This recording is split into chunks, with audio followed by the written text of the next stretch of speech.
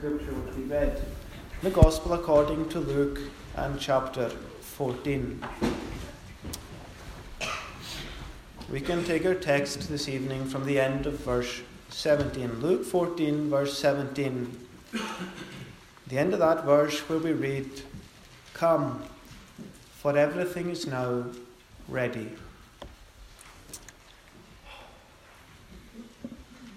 The parable of the great banquet or the great supper is about what we do with the gospel invitation. When we hear Christ preach and when we hear him freely offered to us in the pages of the Bible, do we accept that invitation? Do we strive to enter into that kingdom? Or do we make excuses as to why we can't be Christians? The setting for this parable is an after synagogue or an after church, you could say, lunch at the house of the ruler of the Pharisees. And it's a lunch which is attended largely by the religious elite in Judah. The scribes were there. The Pharisees were there. Anybody who was anybody in the religious community in Jerusalem was at this lunch. This is where the inner circle of the church were gathering after the service. And Jesus was there in their midst. Why was he there? Well, possibly because he'd been teaching in the synagogue that day, and it was a custom to have the teacher invited to the lunch.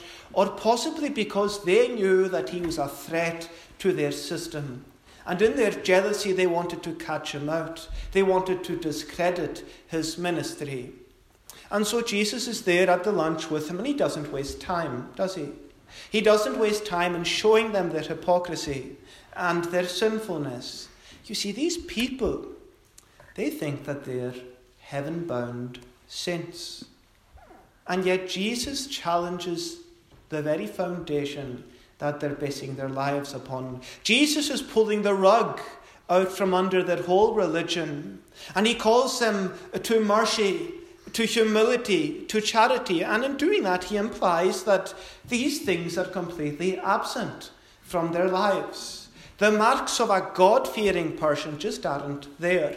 So what hope then do they have of going to heaven? And so Jesus tells a parable of the great banquet to show who would be in heaven and to show who would not be in heaven. And I want us, in looking at this parable, first of all to notice that we have here an invitation. You find that from the beginning of the parable in verse 16, verses 16 to 17. And the first thing that we notice is that we are introduced to this man. We're not told much about this man, but that he's a master of the feast. And all we know about him is that he has prepared this banquet and that he's invited many people to this banquet. Now, when the Jews, and this is important, when the Jews planned a banquet or a supper or a party, we might call it, they sent out two invitations. You would perhaps just send out the one. They sent out two. And the first invitation that they sent was a sort of prior notice invitation. It was kind of like a save the date that you sometimes get for weddings, perhaps. And those who were invited would reply to this first invitation, to this save the date invitation, and they would say whether they were going to come or not. Now, when the banquet, perhaps a few months later or a few weeks later, when the banquet was actually ready, a second invitation would go out. And this invitation was to tell them to come. You must now come. This was necessary for the second invitation to come at the time of the feast. Because in these days people didn't have watches and time was of course more elastic. But when everything was ready, the second invitation would go out telling them to come. And that's what you see in this parable, these two necessary invitations. And the first one you see it in verse 16, do you not? Where the man invited many. And the second one you find it in verse 17, when everything is now ready and the messenger is sent out, the servant is sent out again. Now it's this second invitation and the response to that invitation that this parable really is dealing with. Because we see here that the servant goes out, and he goes out to those who've already been invited, and we can assume that they have accepted this invitation, their first invitation to this supper. And the message that he's told to proclaim to them is just this: come. Come, for everything is now ready. The preparation was now made. The fatted calf had been slain. The food was ready for plating. The wine was ready to pour. The dining room had been decorated. You had the waiters and the waitresses, and they were standing there to attention. Everything was ready for this banquet. Every preparation had been made for these guests. And Jesus intends this, in telling this parable, he intends it to be a picture of the gospel call.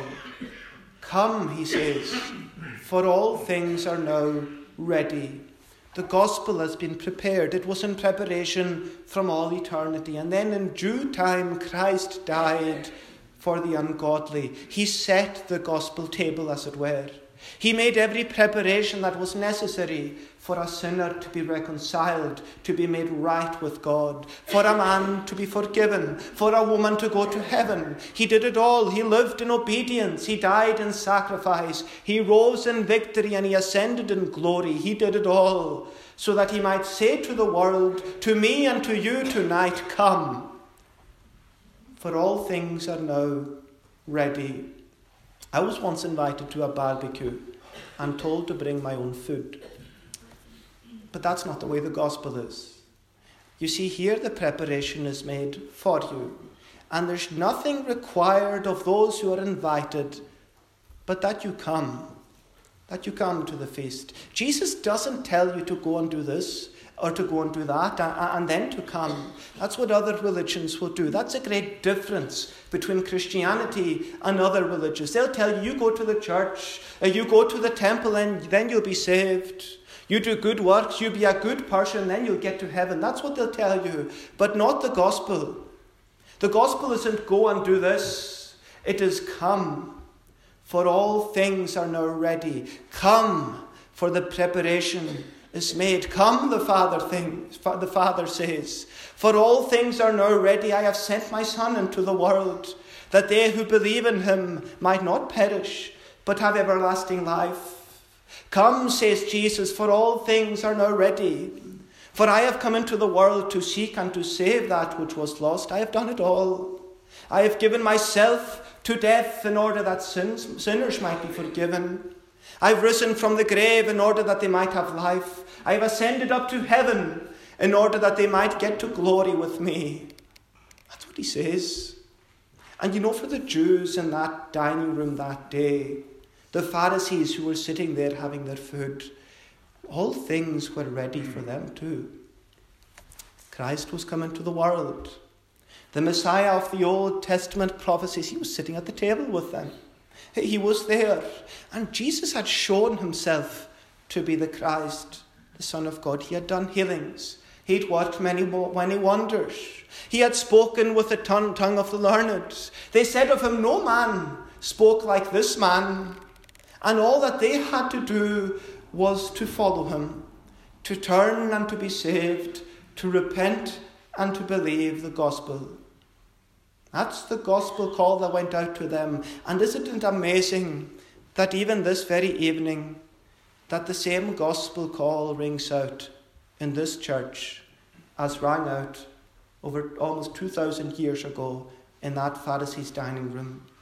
That the preparation that had been made in that day is the same preparation that is set before you today in the Bible. The preparation is made, and so the call goes out from the lips of Jesus, from the master of the feast, and he says, come. Are you labouring and are you heavy laden? Well, he says, come unto me, and I will give you rest. Are you thirsty? Well, if any man thirst, says Jesus, let him come to me and drink. Are you poor and hungry? Well, come, says Jesus, buy wine and milk without money and without price. Are you unsure? Well, him that cometh unto me, says Jesus, I will in no wise cast out. Come unto me, says Jesus. Because Jesus really is the sum and the substance of this great gospel feast. Jesus is the bread of life. And so if you miss Jesus, you miss the feast. If you miss Jesus, you miss life. If you miss Jesus, you miss heaven. Friend, never was a table set before you like the gospel table. Never was such fare laid before you. You've never seen a banquet like this. so rich and so eloquent, so lavish and so opulent, a feast which is the gateway to friendship with the King of Kings and the Lord of Lords. But will you come to the banquet? Will you come to the banquet? Will you set everything else aside, and will you prioritize this gospel banquet?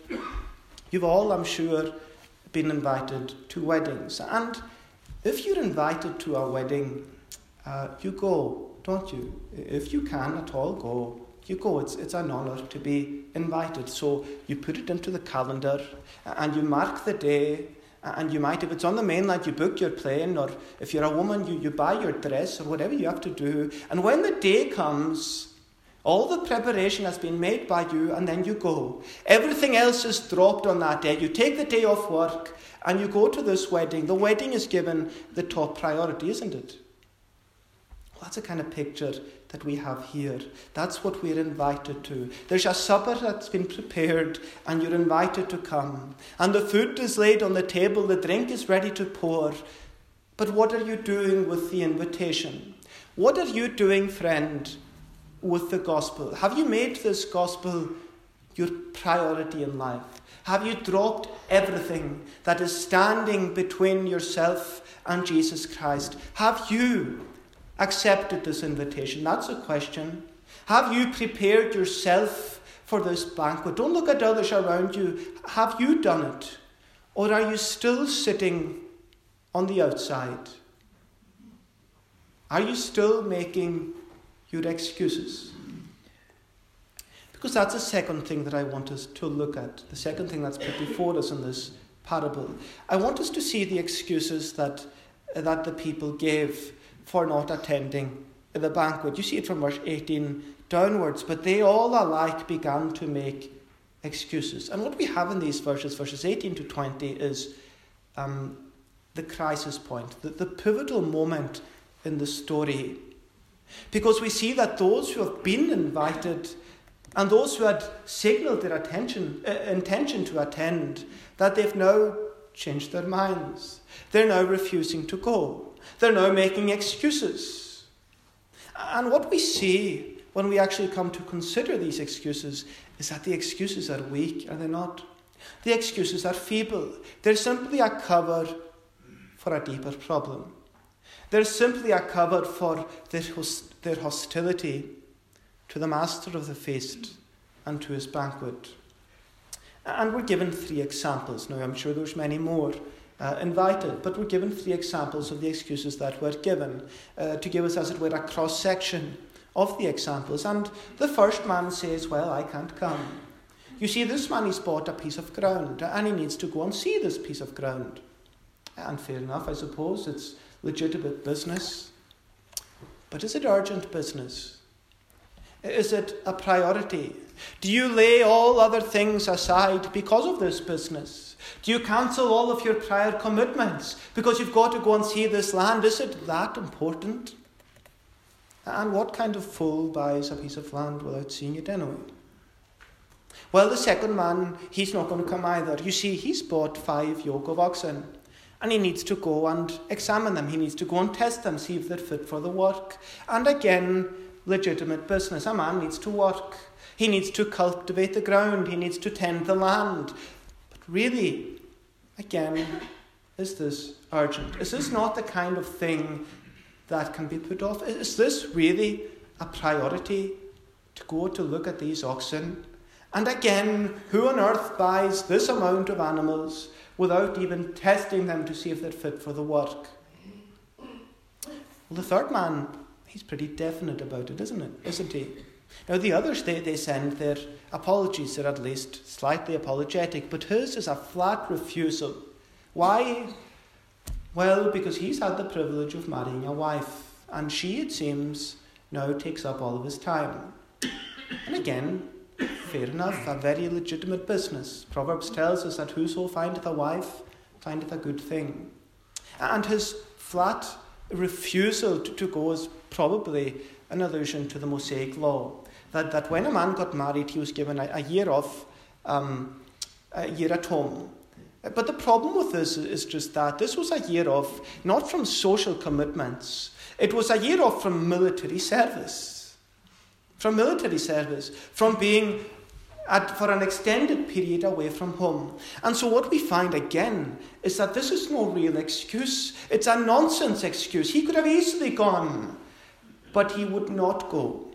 He would not go. That's the key. That's the key with all of them. They all could have gone, but they would not go.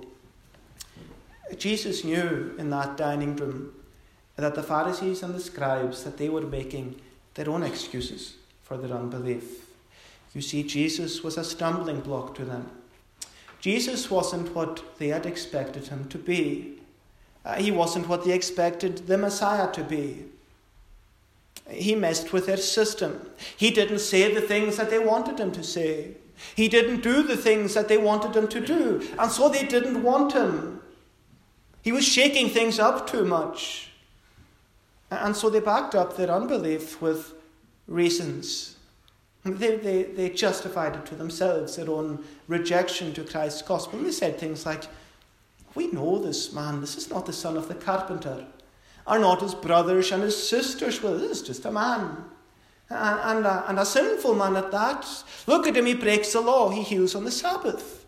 He doesn't clean his hands and his feet as we do. This man can't be the Christ. We'll continue doing things our own way, the way we've always done them. We'll continue in our own religion, in our own law-keeping. We'll be fine. We don't need this man. We don't need his gospel. We don't need his salvation. And Jesus comes in this parable and he tells them that they, the rulers of the synagogue, that they are no better than these men in the parable making their excuses. He tells those, the rulers of the church, you're missing the feast because of their excuses. Friend, what excuses are you making tonight? What excuses are you making? And don't tell me that you're not making them. Of course you are. The gospel presented before you. And if you're rejecting that, you have to have some reason to reject it. You have to have some excuse to put it away from yourself. Because the banquet table, as we've seen, is set. All things are now prepared. And yet for many of you who I don't know, but many of you, you don't come. You say to God things like, no, not now, I can't just now. Another time I will come. Another time I hope to come. I hope to be a Christian in the future. When the time is right for me, I'll come then. But I have too many things to attend to now. Things that are important to me. Things that I have to prioritize in my life. Things that I must do. Places I must be. People I have to see. I have responsibilities. I have land to look after. Sheep to tend. I have a house to build. I have got a family to raise. I have to put these things first now. You know, friends, what's striking about most people's excuses to the gospel is that they are actually legitimate things, that they are good things, that they are proper things that they put between them and the gospel. It isn't because people are murdering or because they're worshipping idols that they can't attend the banquet. No, it's because they're busy with the everyday, with the run-of-the-mill tasks of life. They avoid the feast because they make these things their priorities, because they make the everyday duties of life and even privileges of life, they make them the focus of their life. And you know, friends, it's not open sin and iniquity which is going to fill hell. Rather, it's excessive attention to lawful things, to good things. J.C. Ryle, he put it like this, referring to the song that they used to sing about King Saul and the future King David. He says, infidelity and immorality will no doubt slay their thousands, but decent, plausible, smooth-spoken excuses will slay their tens of thousands. And I expect that with you this evening, that your problem isn't hostility to the gospel, but rather it's this excuse-making, procrastinating, putting it off spirit. That's what's keeping you from the feast. That's what's holding you back. Is that what's going to slay you? Is that what's going to send you to hell? Friend, no excuse can justify you in refusing God's invitation. No excuse can justify you in not coming to Christ. And oh, how petty your excuses will look in light of the great judgment day. How petty your excuses are today in light of this great gospel banquet and invitation. How insignificant these things that you are treasuring and that you're putting before God now, how insignificant they are when you compare them to the one thing that is needful. But when will you see this? When will you realize that God sees through your excuses? Come, he says to you, even in light of your excuses. He speaks into your situation. He speaks into your life with all of the things that are clouding your life and your judgment. And he speaks through these things and he says to you, come. Forget about these things for now. Come. For all things are now ready. Well, thirdly and finally, I want us to consider the reaction of the master of the feast to these excuses. And it's a twofold reaction, as we'll see.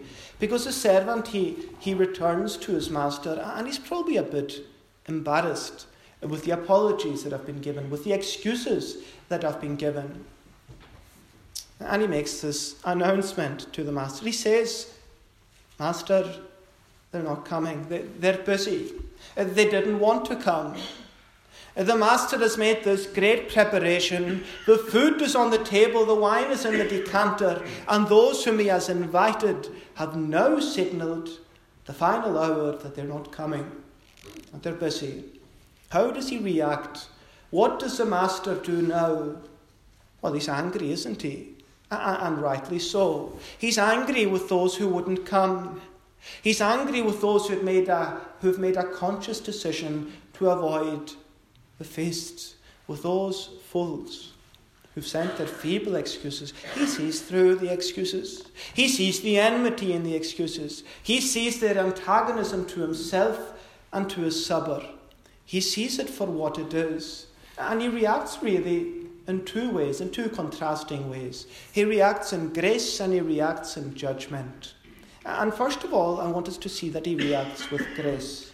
Because the first thing that he does is this: he sends his servant out to invite other people. You see, God is primarily a positive God. He works positively rather than negatively. Of course, he works both, but he reacts positively. And what we see here, and what we always see in the Bible and in the history of this world, is that when God is rejected, he moves on. Now that's true on a corporate basis, on a national basis, as well as on a personal basis. When Christ is rejected by a church, by a people, by a nation, he moves on to another church, another people, another nation.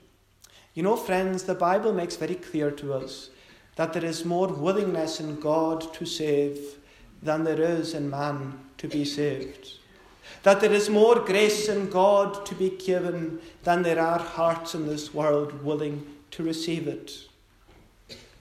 And so we come to verse 21. And the servant came and reported these things to his master. Then the master of the house became angry and said to his servant, Go out quickly to the streets and lanes of the city and bring in the poor and crippled and blind and lame. Now, as we've seen, the distinguished guests, they'd refused to come. Those for whom the feast was made, they had no interest. You see, they didn't see the glory of this feast, nor did they respect the master of this feast. And so the master sends his servant out again. He sends him out on this urgent task. Go quickly, he says. As if to say, before the food gets cold, before it's all wasted, you go out. Before all my preparation becomes a waste, you go to the streets and to the lanes of the city and bring the poor and the beggars and the prostitutes. You bring those who are looked down on by society, the outcasts, the sick and the crippled. You bring the deaf and the blind, anybody who will come. You bring them, you drag them if you have to. Arrange carriages for them if they can't walk. And so the servant goes out, doesn't he? He does as he's told. And he recruits. And he brings people in. And he comes back with this report in verse 22. Sir, what you commanded has been done. And yet there is room for more. You see, Master, your house is so big and your preparation is so great that we could provide for more here. And so we come to verse 23, and the master said to the servant, you go out to the highways and to the hedges and compel them to come in, that my house may be filled. Go out and get more, the master says. My house needs to be filled.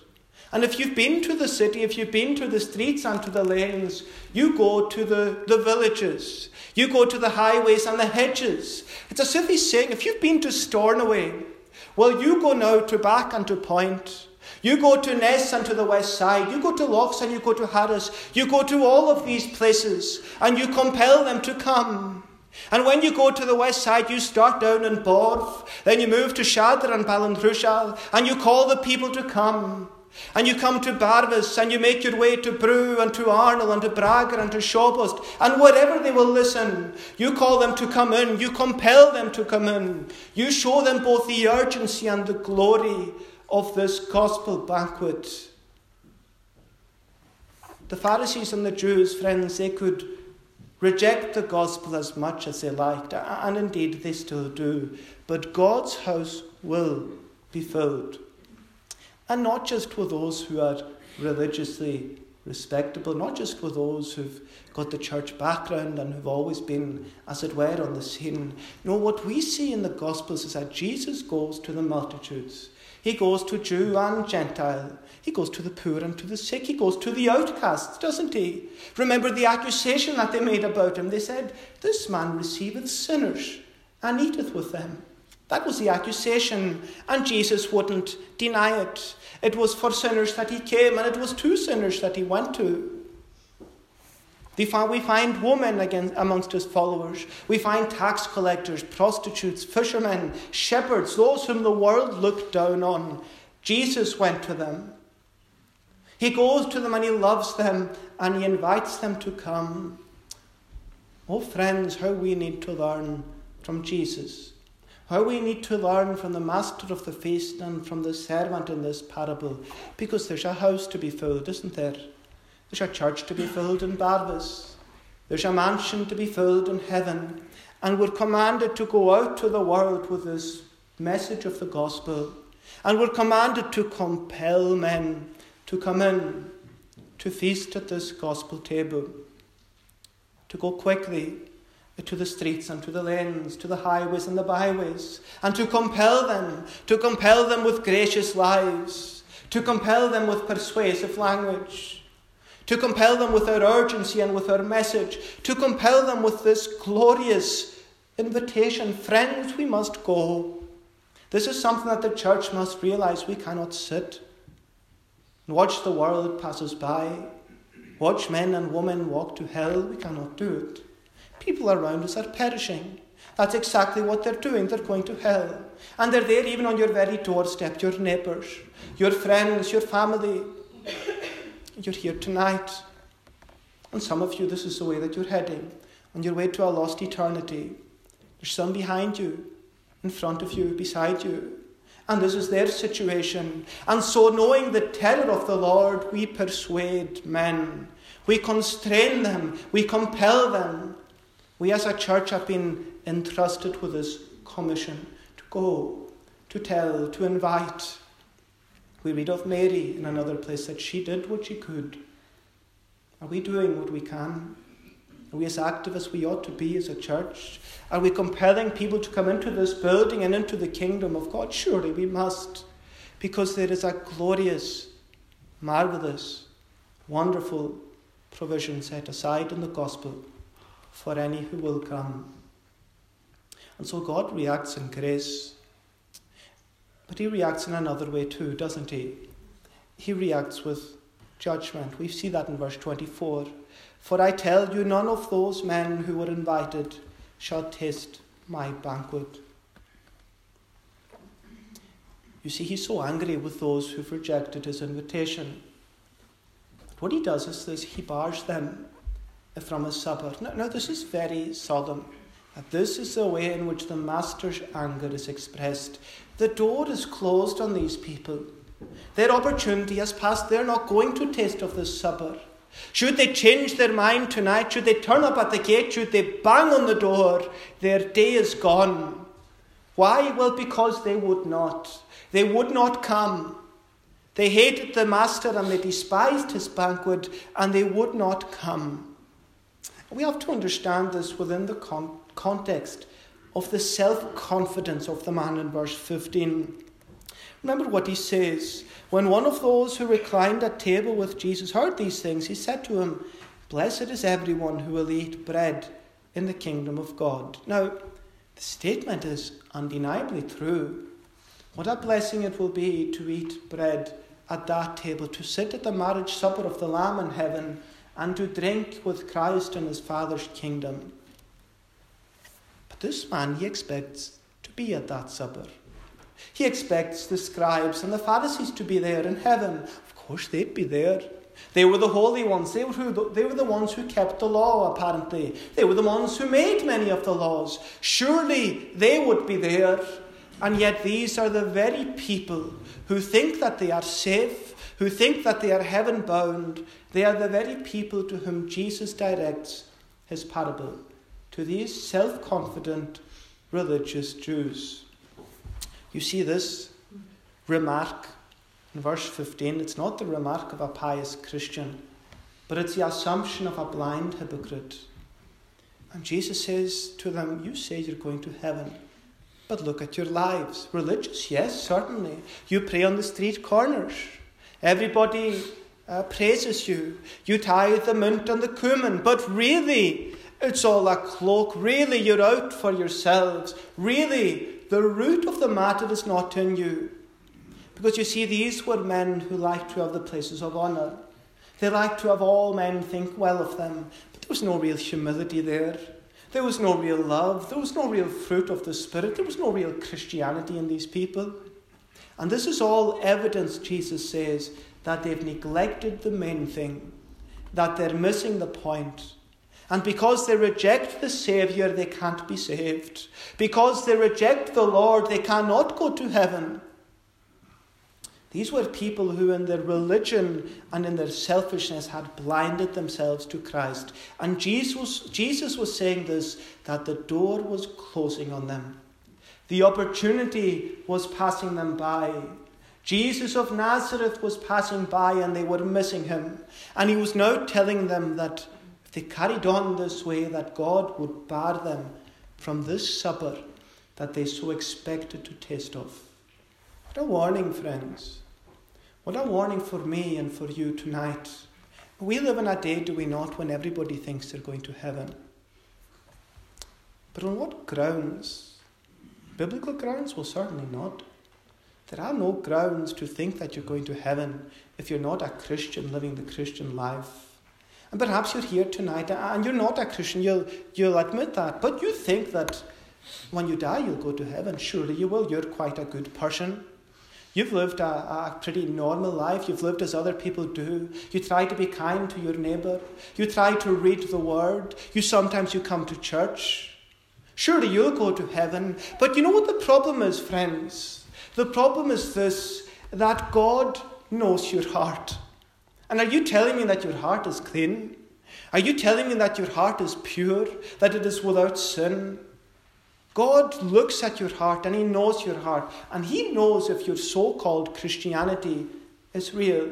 He knows whether you come to church out of habit or out of desire.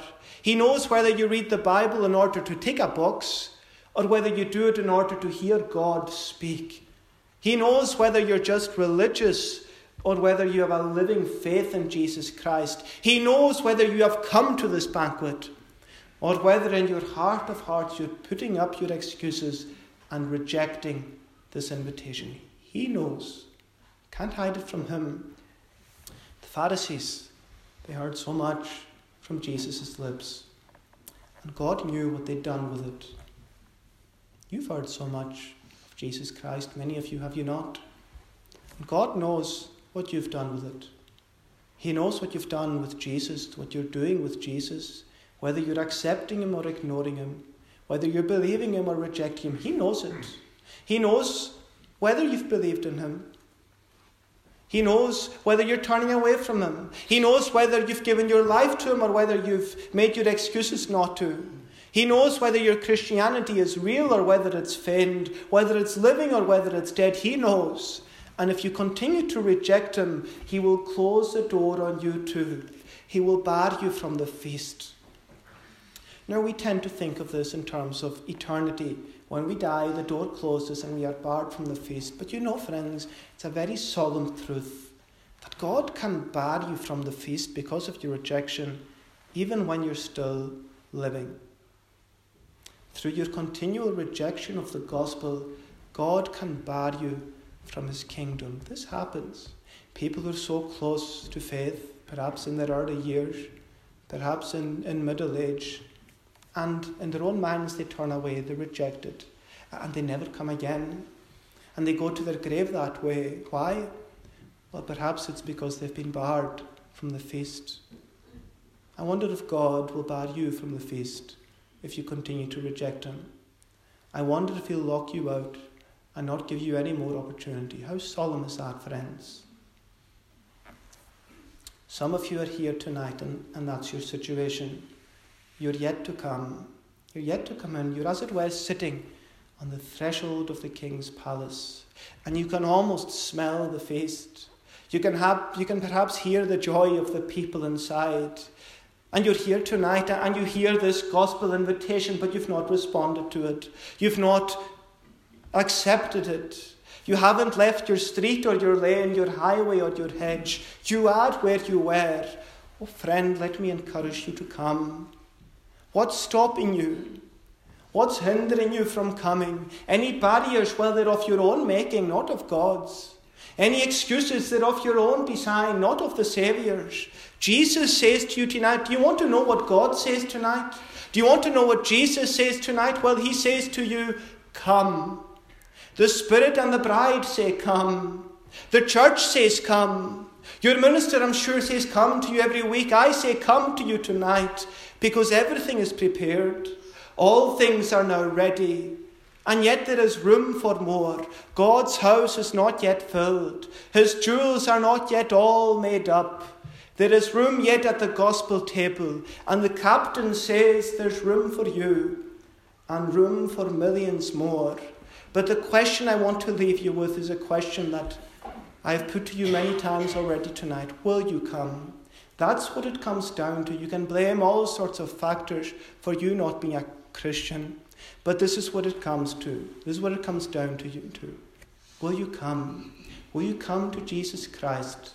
Will you come to this banquet, this feast, this gospel that you've been invited to? Will you come? Come, friends, for all things are now ready. Amen. Let us pray. Gracious and ever-blessed God, we pray for thy Spirit to move men and women to come, to repent and to believe the gospel. Show them that God is real, that God is calling, and show them that Jesus Christ is the way, the truth, and the life, and that no man cometh unto the Father but by him. We pray, Lord, for men and women still in their sins, perhaps on the threshold of the kingdom. O draw them with bands of love, with irresistible grace and with an effectual call. O be gracious to us, have mercy upon us, revive us and awaken us, and forgive us for our sin, for Christ's sake. Amen. Let us sing God's praise in Psalm 36. Psalm 36 on page 251.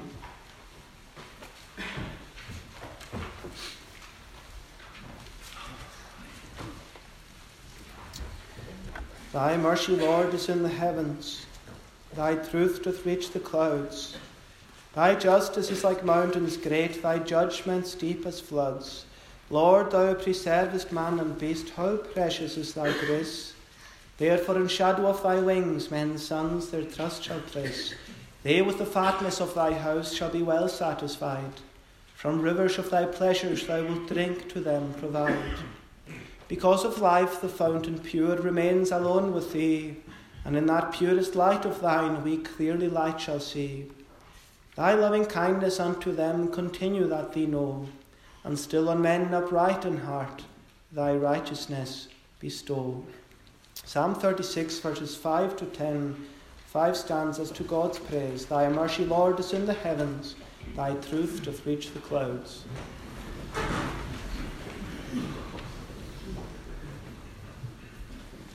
Thy mercy, Lord, is in the heavens, thy truth doth reach the clouds, thy justice is thy mountains great, thy judgments deep as floods. Lord God, please this man and beast, how precious is thy grace.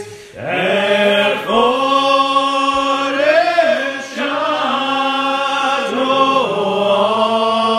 of thy wings men's sons their trust shall place. They with the finest of thy house shall be well satisfied.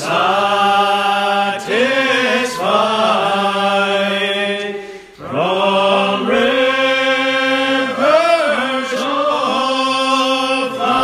rivers of thy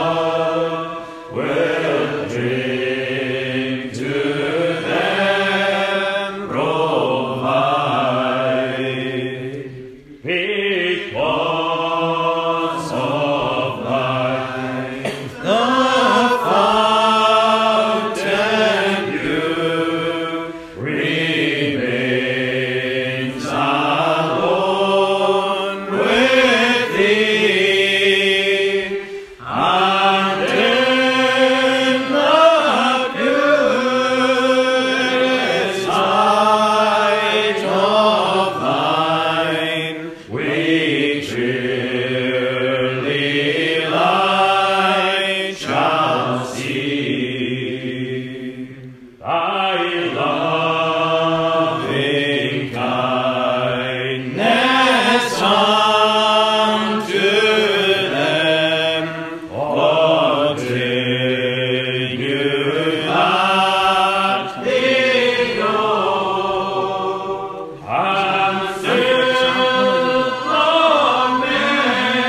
still on men upright in heart thy righteousness bestow.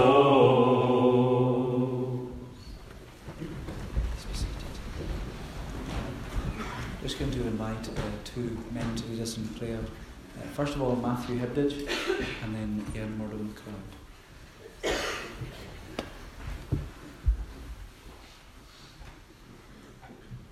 Lord, we come giving you thanks for another opportunity to gather in your house.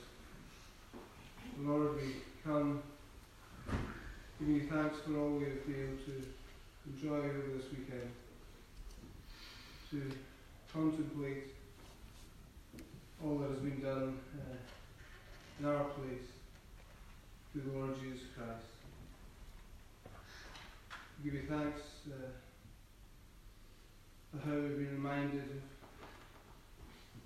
Christ raised on the cross, raised up, and Lord, we're we are called to look up to Christ on the cross and to see our means of salvation there. Lord, we rejoice in your goodness towards us, Lord, that if we trust in you, that we are adopted into your family. Lord, we marvel at that. The guilty sinners as we are, we come into a loving relationship with you, our Heavenly Father. Lord, we give you thanks for the opportunity to sit at your table, to remember all that the Lord Jesus Christ has done for us. We thank you that this night he is enthroned as Lord in heaven, interceding on our behalf. Lord, we've received a stark warning this night. Lord, each of us has been warned of our need to accept the invitation. And so, Lord, in your grace and your mercy, we pray that you would open our eyes to this. And Lord, that you would soften our stubborn hearts. Lord, that we would heed your call. Lord, that even this evening, Lord, if there be any who do not know you, Lord, that they would bow the knee before you and submit to you. Lord, that you would give them the urgency to do so. Lord, we give you thanks for your servants who have faithfully preached your word. And Lord, we pray your blessing upon them for that. So Lord, we pray that you would just continue with us, Lord, that you would bless all that we have received and that you would make us thankful for it. But Lord, especially, Lord, that you would help us to heed the call of the gospel. So we pray all this for the forgiveness of our sins. In Christ's name.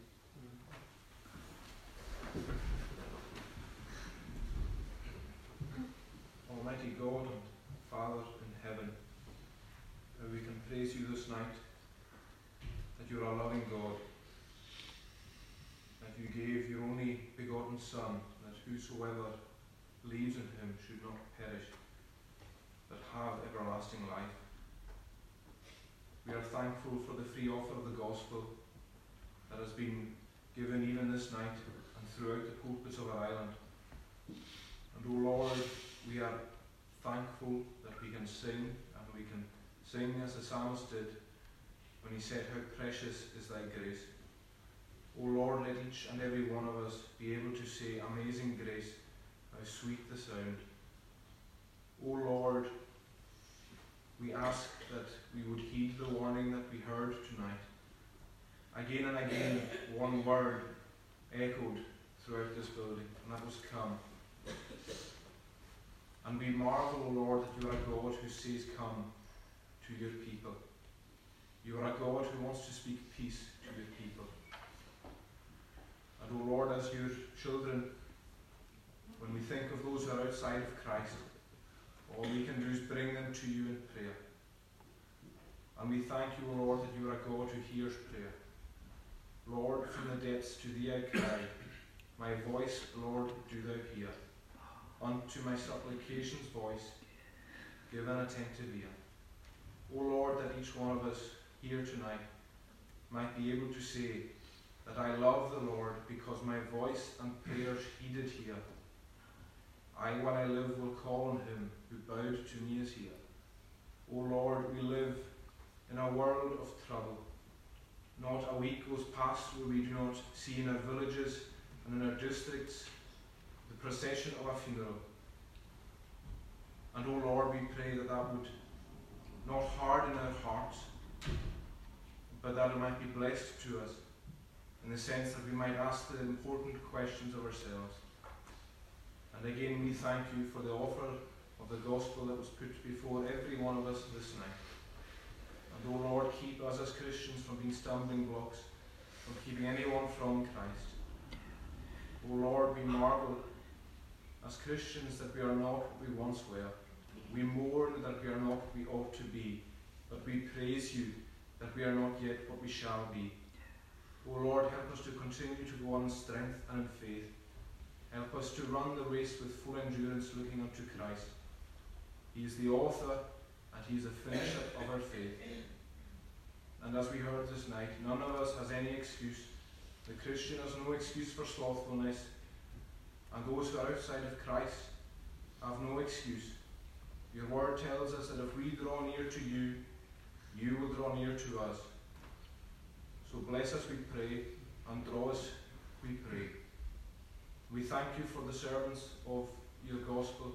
Bless them, we pray. We thank you for them, and even in their tender ages, that you would give to them discerning minds, that you would give them wisdom, and that the seed that they sow might be watered by the prayers of your people, that we might yet praise your name for days of fruitful harvest in these districts. Lord, go before us, we pray. Hear our prayers and forgive us our sins, for Christ's sake. Amen. Well, we can bring our worship to a conclusion, singing to God's praise in Psalm 23. Psalm 23 on page 229. Reading from the beginning and singing the whole psalm together. The Lord's my shepherd, I'll not want. He makes me down to lie in pastures green. He leadeth me the quiet waters by. My soul he doth restore again, and me to walk doth make within the paths of righteousness, even for his own name's sake. Yea, though I walk in death's dark vale, yet will I fear none ill. For thou art with me, and thy rod and staff me comfort still. My table thou hast furnished in presence of my foes. My head thou dost with oil anoint, and my cup overflows. Goodness and mercy all my life shall surely follow me, and in God's house forevermore my dwelling place shall be. Whole psalm to God's praise. The Lord's my shepherd, I'll not want. He makes me down to lie. The Lord's my shepherd, I'll not want. He makes me down to lie in pastures green. He leadeth